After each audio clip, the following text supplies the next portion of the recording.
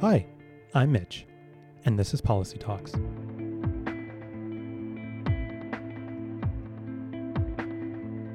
Welcome to Policy Talks, a show focused on policy analysis in international affairs.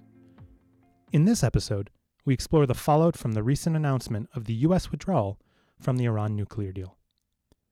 The deal, which was reached between Iran and the permanent members of the UN Security Council plus Germany in 2015, eases sanctions on Iran in exchange for a reduction in its nuclear capabilities and allowing inspection of its nuclear sites by the International Atomic Energy Agency. With the announced withdrawal, there is now a scramble by the remaining signatories to salvage the deal without U.S. involvement. Meanwhile, the withdrawal also casts a shadow over any future negotiations with North Korea on the same subject. To gain more insight into the impact of U.S. withdrawal from the Iran nuclear deal, I spoke with Dr. Simon Palomar, a research fellow of global security and politics at the Center for International Governance Innovation. Dr. Palomar, thank you so much for joining us this evening on Policy Talks. Hi, Mitch. It's a pleasure, and thanks for the invitation to join you. So I want to start with perhaps the most fundamental question for this topic, which is, why is the U.S. withdrawing from the Iran nuclear deal? Yeah, it's a great question, and it's one that divides people, frankly.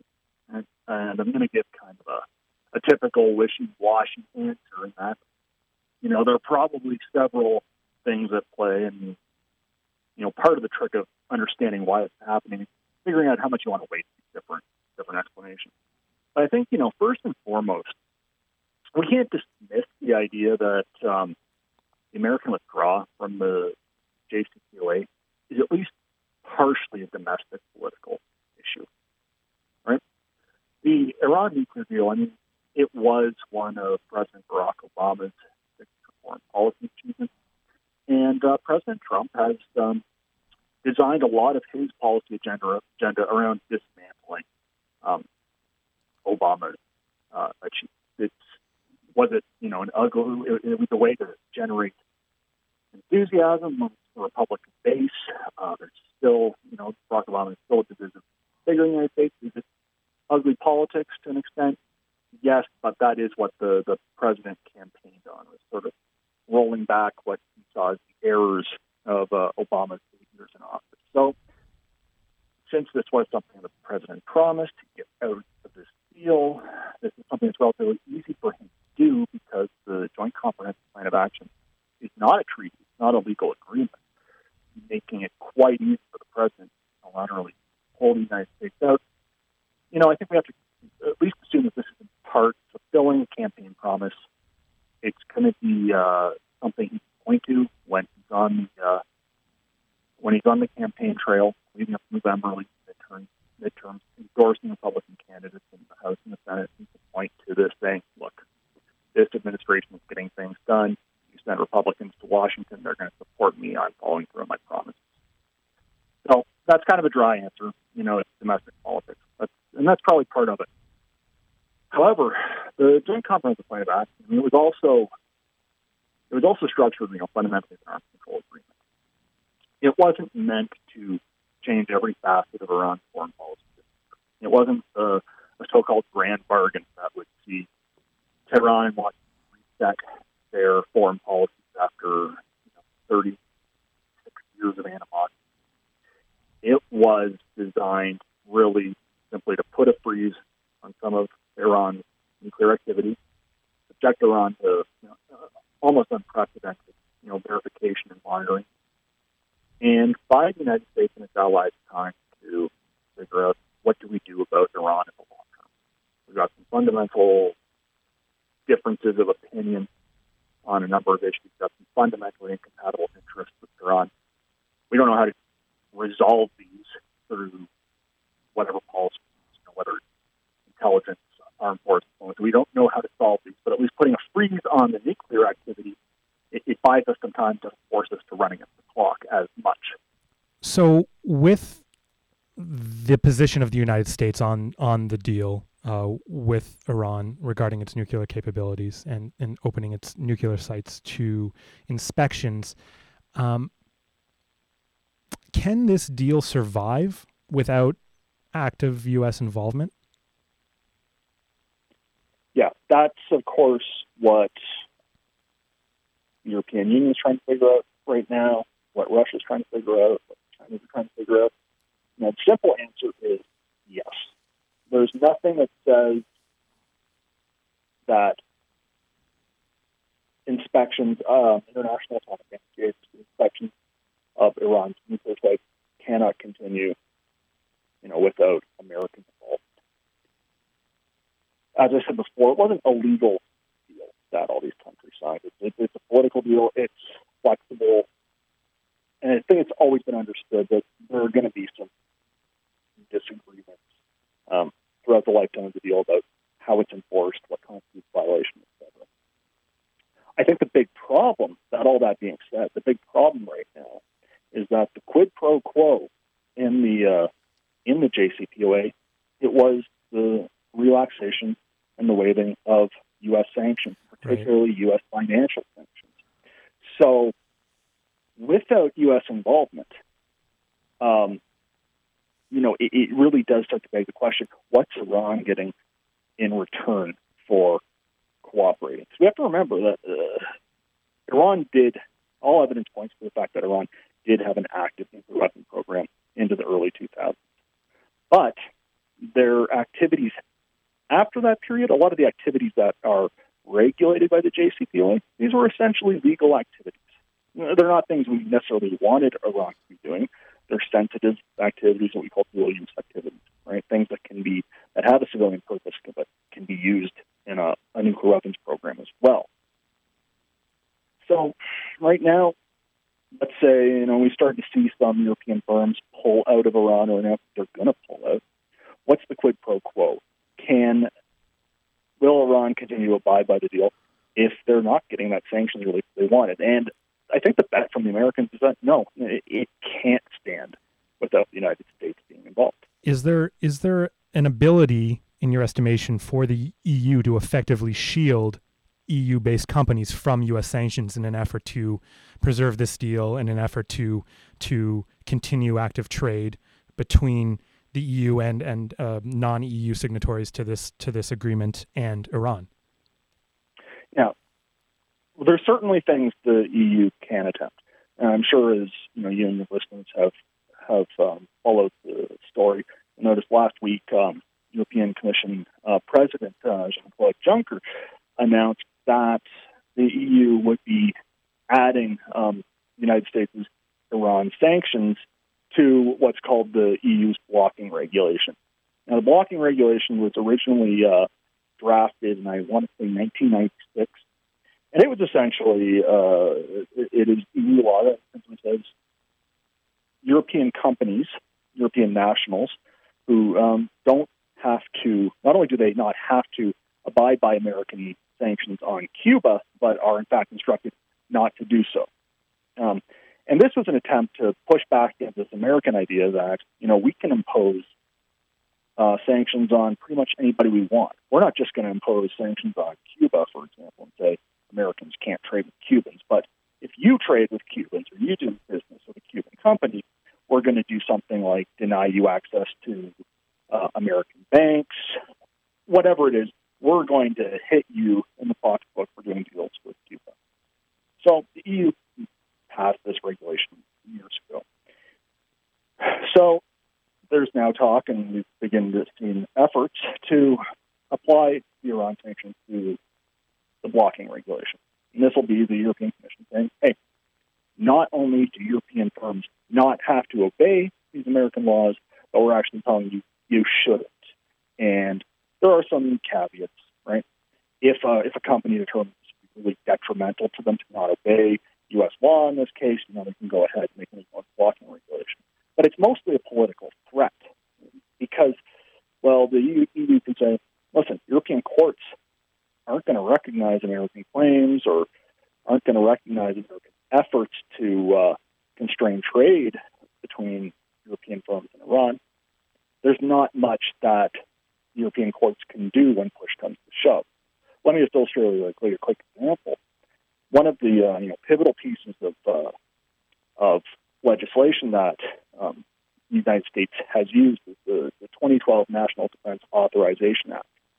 where there was a text was added that basically allowed the president to deny any foreign financial firm, the ability to open a bank account with an American financial firm if they did business with the Central Bank of Iran.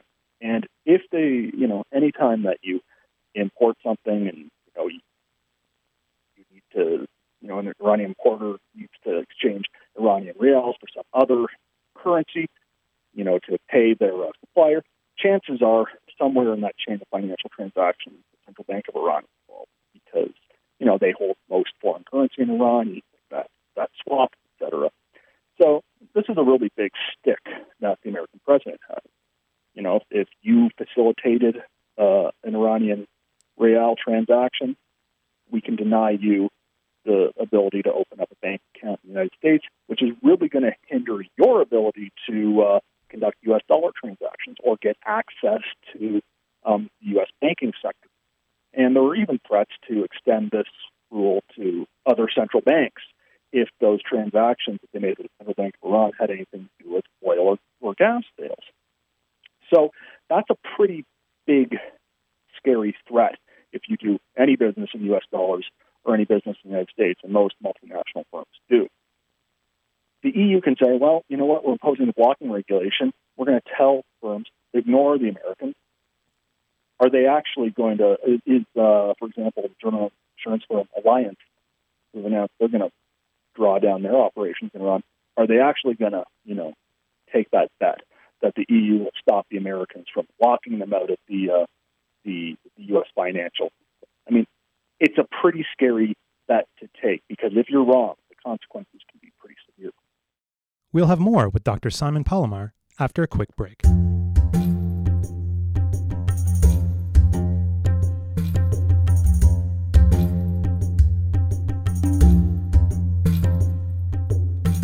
You're listening to Policy Talks Podcast in partnership with iAffairs Canada, recorded at CKCU 93.1 FM. For more, go to www.policytalkspodcast.com. We started the process. I believe we are on the right track. Now, a lot depends on what we can do within the next few weeks. The High Representative will make a statement on behalf of all of us, and I believe it's a good start. We're not there. We're beginning the process, and we need to receive those guarantees. We will see how best we can move forward. That was Iranian Foreign Minister Mohammad Javad Zarif after meeting with European counterparts on May 15th. Now, perhaps unsurprisingly, since the announcement of U.S. withdrawal, discussions have been ongoing with the remaining signatories to salvage the Iran nuclear deal. But in an economic order so tied to the United States, meeting Iranian demands is a tall order. In light of this, Dr. Palomar and I continued our conversation by discussing the possible role of non-EU countries in preserving the Iran nuclear deal. You had mentioned earlier Russia and China, so a couple of non-EU signatories to this agreement, also large players in the international scene regardless. Looking at what's happening now with U.S. withdrawal from the Iran nuclear deal, I think there can be some parallels drawn to the U.S. withdrawal from the Paris Climate Agreement in the sense that it has created a vacuum where once there was U.S. leadership, now there is clearly none and there's no appetite for it with the current administration. Does the U.S. withdrawal from this agreement create an opportunity for Russia or even China to fill this vacuum and take on more of a role as a world power? Yeah, that's a great question, and it's one that's been on the minds of a lot of people. A lot of people who think about these issues.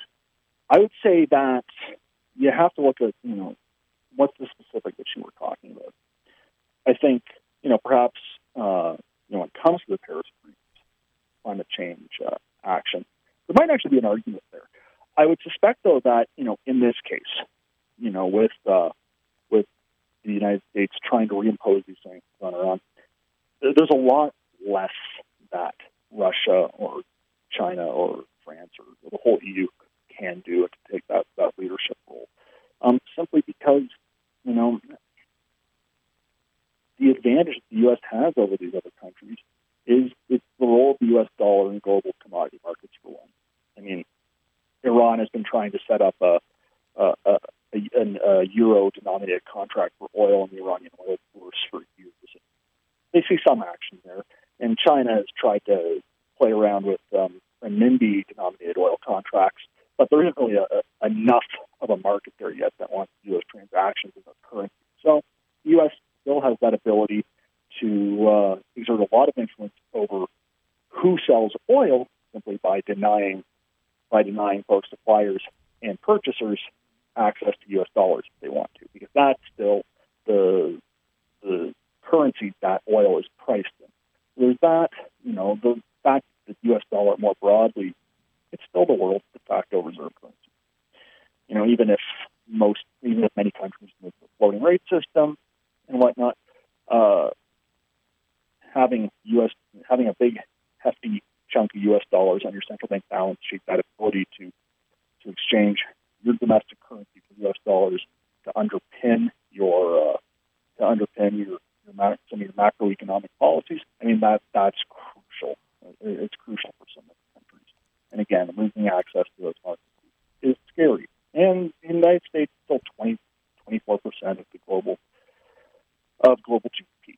It's still the biggest economy in the world. So, Russia and China and others can try to take leadership on this role, but it's going to be hard for them because they simply can't offer to firms what the United States can. And the amount of U.S. dollar liquidity that those two countries can offer, the size of their domestic markets, they pale compared to the United States. And that's really why the U.S. has been able to push this policy. They're asking countries and firms, do business with Iran or do business with us. You don't get to choose both. And that's going to make it very hard for Russia, China, others to wholesale save this deal and demonstrate that leadership where the United States used to be. That doesn't mean they can't do some, but it's hard. What about non-signatories to the nuclear deal?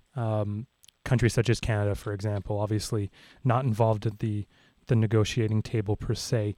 Does this open an opportunity for non-signatory countries, perhaps not to take a large role, but an opportunity to take some kind of leadership role, if they, in the case of Canada, for example, appear to be in favor of the deal staying in place?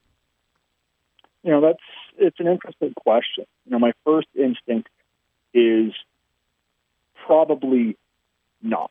I mean, there's probably not much that Canada can do to step in directly to, convince the Iranians to stay in or to convince the Americans to rethink it. However, if we go a little bit beyond, the immediate short term, one of the big, messy challenges that American withdrawal is posing is, what does this mean for the future of European-American relations, right?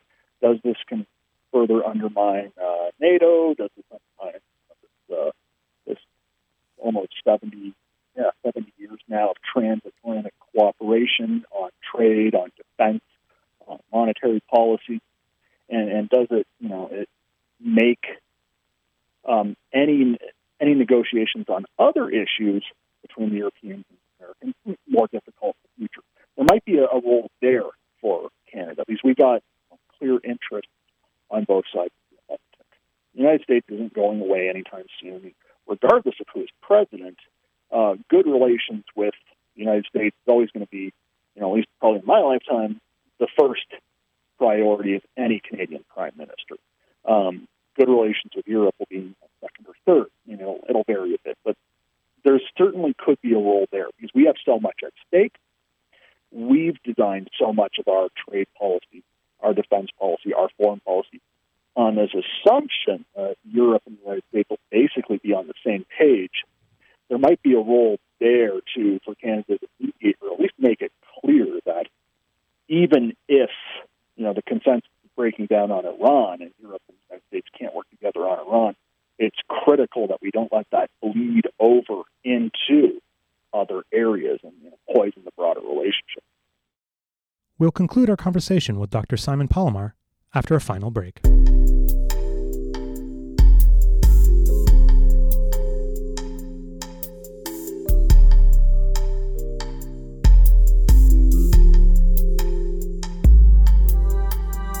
You're listening to Policy Talks Podcast in partnership with iAffairs Canada, recorded at CKCU 93.1 FM. For more, go to www.policytalkspodcast.com. I just spoke to President Moon and explained what was taking place with respect to the three gentlemen. And President Moon of South Korea was very, very happy to hear it. He likewise has been incredibly helpful.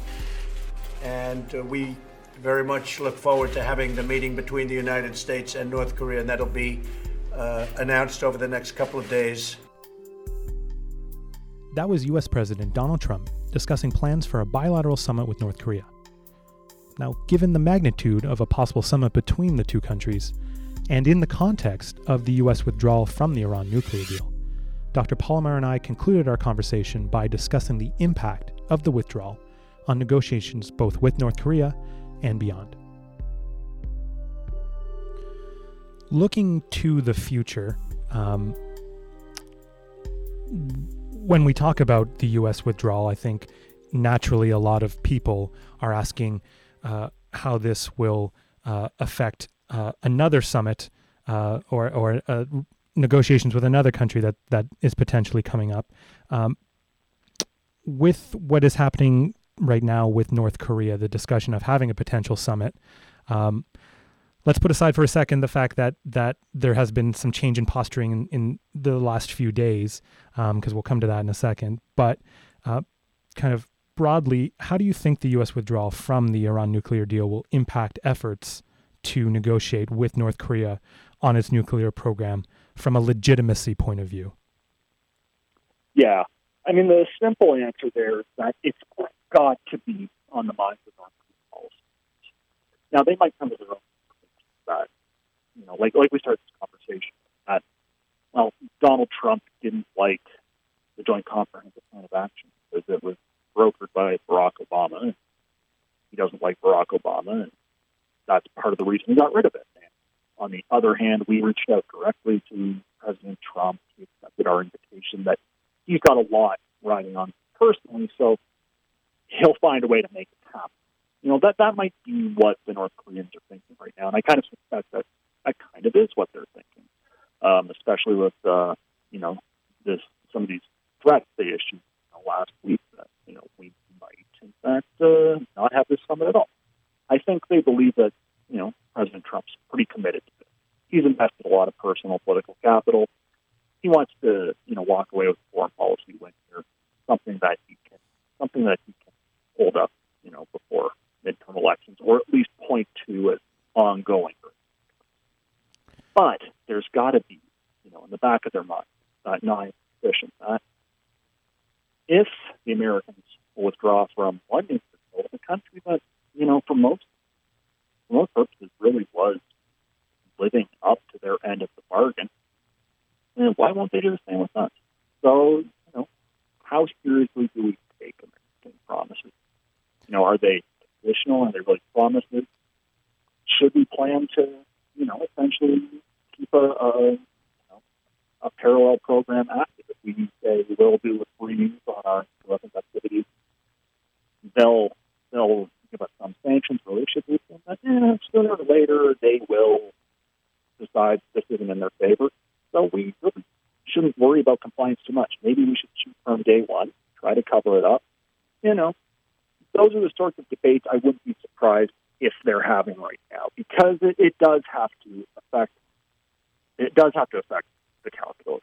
All right, it would be very different, I think, if Iran had clearly been violating, and deliberately, flagrantly violating the JCPOA. But right now, it has to at least have the North Korean negotiating team thinking about, we have to have that plan B. We have to be prepared for the fact that we might be dealing with an unreliable negotiator here, an unreliable deal maker, and we have to be ready for talks to break down, for the Americans to renege on their promises, and that we should essentially keep some kind of breakout plan or alternative, fallback plan to a negotiated settlement. We have to keep that in our mind. So fair to say then that some of the, I don't know if waffling is the right term, but some of the posturing that's happened in recent days about maybe not having a summit on June 12th, fair to say that has been impacted or that has been an impact of the U.S. withdrawal from the Iran nuclear deal?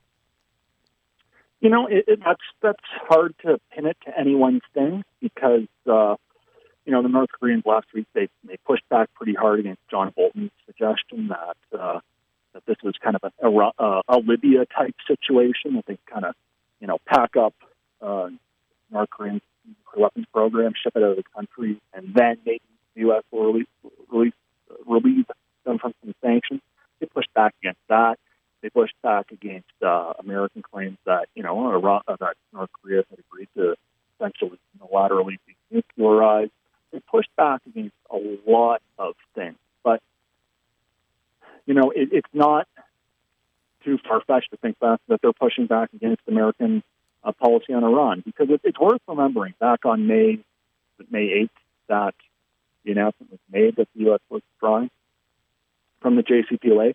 The president gave the statement that, this is going to convince the North Koreans that I'm serious. This is sending the right message that I promised to dismantle the JCPOA, so I did so. And that it's really going to send them the right message that I'm a serious negotiator, I'm a tough negotiator, and follow through with what I promised on. Well, the North Koreans last week, they kind of demonstrated that, we can push back too, we can send our signals as well, and that, we're not in the same situation as Iran. We have a nuclear weapon, they didn't. You would relieve that they had, you would lifted sanctions on them, you still have sanctions on us.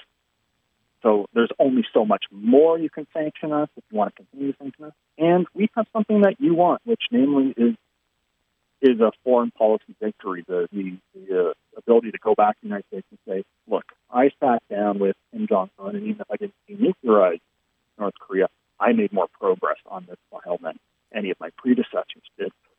North Koreans are, I think, fairly clearly saying that this is not going to be, a walk in the park. That we can push back too, and you want to send signals, we'll send signals as well to demonstrate our results. So I certainly think that, again, what the precise issue was that prompted that North Korean statement last week, hard to say.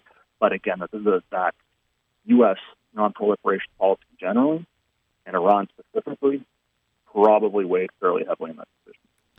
So if we think more broadly about the U.S. as a negotiator, as an honest broker in international politics, given what you just said about the argument about Donald Trump, he'll do what he says. So if he gives a thumbs up on something, he'll follow through on it. Do you think that the withdrawal from the Iran nuclear deal, perhaps in combination with the Paris Agreement, does that have any negative impacts, long-term impacts on the U.S.'s stature as a partner that you can negotiate with on long-term deals? Yeah, that's a really good question. I think one issue that that I have had, one challenge I've had doing this analysis, colleagues have had, you probably heard it yourself, and you may have seen it in other countries, is trying to figure out,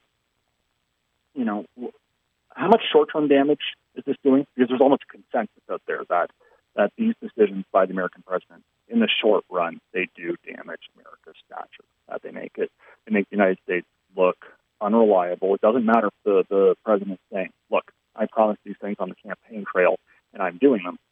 Instead, there tends to be generally an understanding international law, and even when it comes to non-legal international agreements, that if your predecessor made an agreement, you try in good faith to uphold it.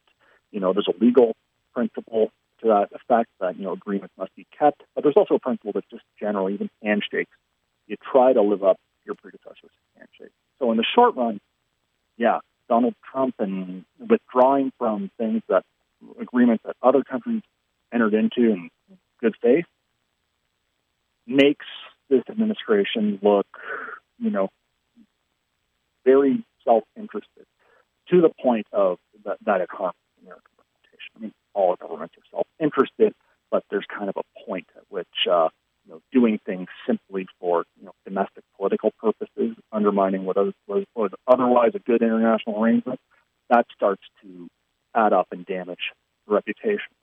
But one thing I have noticed over the last, what has it been now, about 18 months, 17 months of this administration, is that there are a lot of people working in foreign ministries, working in governments around the world, who are kind of assuming that this is temporary, or at least they're hoping that this is temporary, that Donald Trump doesn't represent a fundamental change in American political culture, but is really a unique product of, some economic tension, some social tensions, slow rebound from global financial crisis, and a few other things. And that we probably, won't see another Donald Trump once he's done his 4 or 8 years in office. That's not to say that the United States won't create, more populists or whatnot, but that Donald Trump doesn't represent some sort of, new normal in U.S. politics. So as long as people remain confident about that, then I think, yes, the next 2 to 6 years, they could be rough. There could be continued tensions between Canada and the United States on trade, between Europe and the United States on climate change and on Middle East policy. There could be continued tensions between China and the United States on trade, climate, South China Sea, pick whatever you want. But that, this too shall pass. We just need to make our way through it.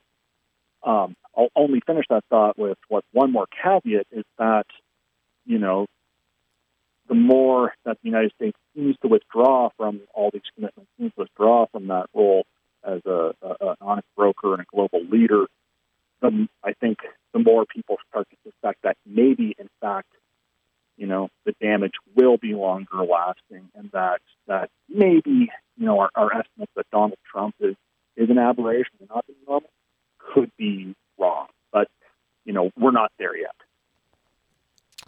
And I think that is where we will end this conversation, but certainly not where we will end our spectating, I think, of this, because when we deal with something, of course, as serious as a nuclear program, it's something that impacts not only the countries that are signatories, but all countries around the world. So with that, Dr. Simon Palomar, thank you so much for joining us on Policy Talks. We really do appreciate you taking the time. Oh, it was a pleasure. It was a lot of fun. Thank you for listening to Policy Talks. Remember to visit us at policytalkspodcast.com and on Twitter at PolicyTalksPod for updates and related content. We would like to acknowledge the support of our partners at iAffairs Canada, an online media hub based at the Norman Paterson School of International Affairs at Carleton University. iAffairs engages the diverse international affairs community in Canada and around the world to produce policy research and recommendations on foreign policy issues with a specific focus on students, emerging scholars, and young professionals. Visit them at iAffairsCanada.com to learn more. This episode was also made possible thanks to the support of the Carleton University Graduate Students Association, which represents the collective interests and promotes the general welfare of the graduate students at Carleton University. To learn more, you can visit their website at gsacarleton.ca. And finally, I'd like to acknowledge the hard work of our production team, Samran Roy, Hamza Haddad, Stephen Cook, and Joe Venkatesh. Until next time, I'm Mitch, and this is Policy Talks.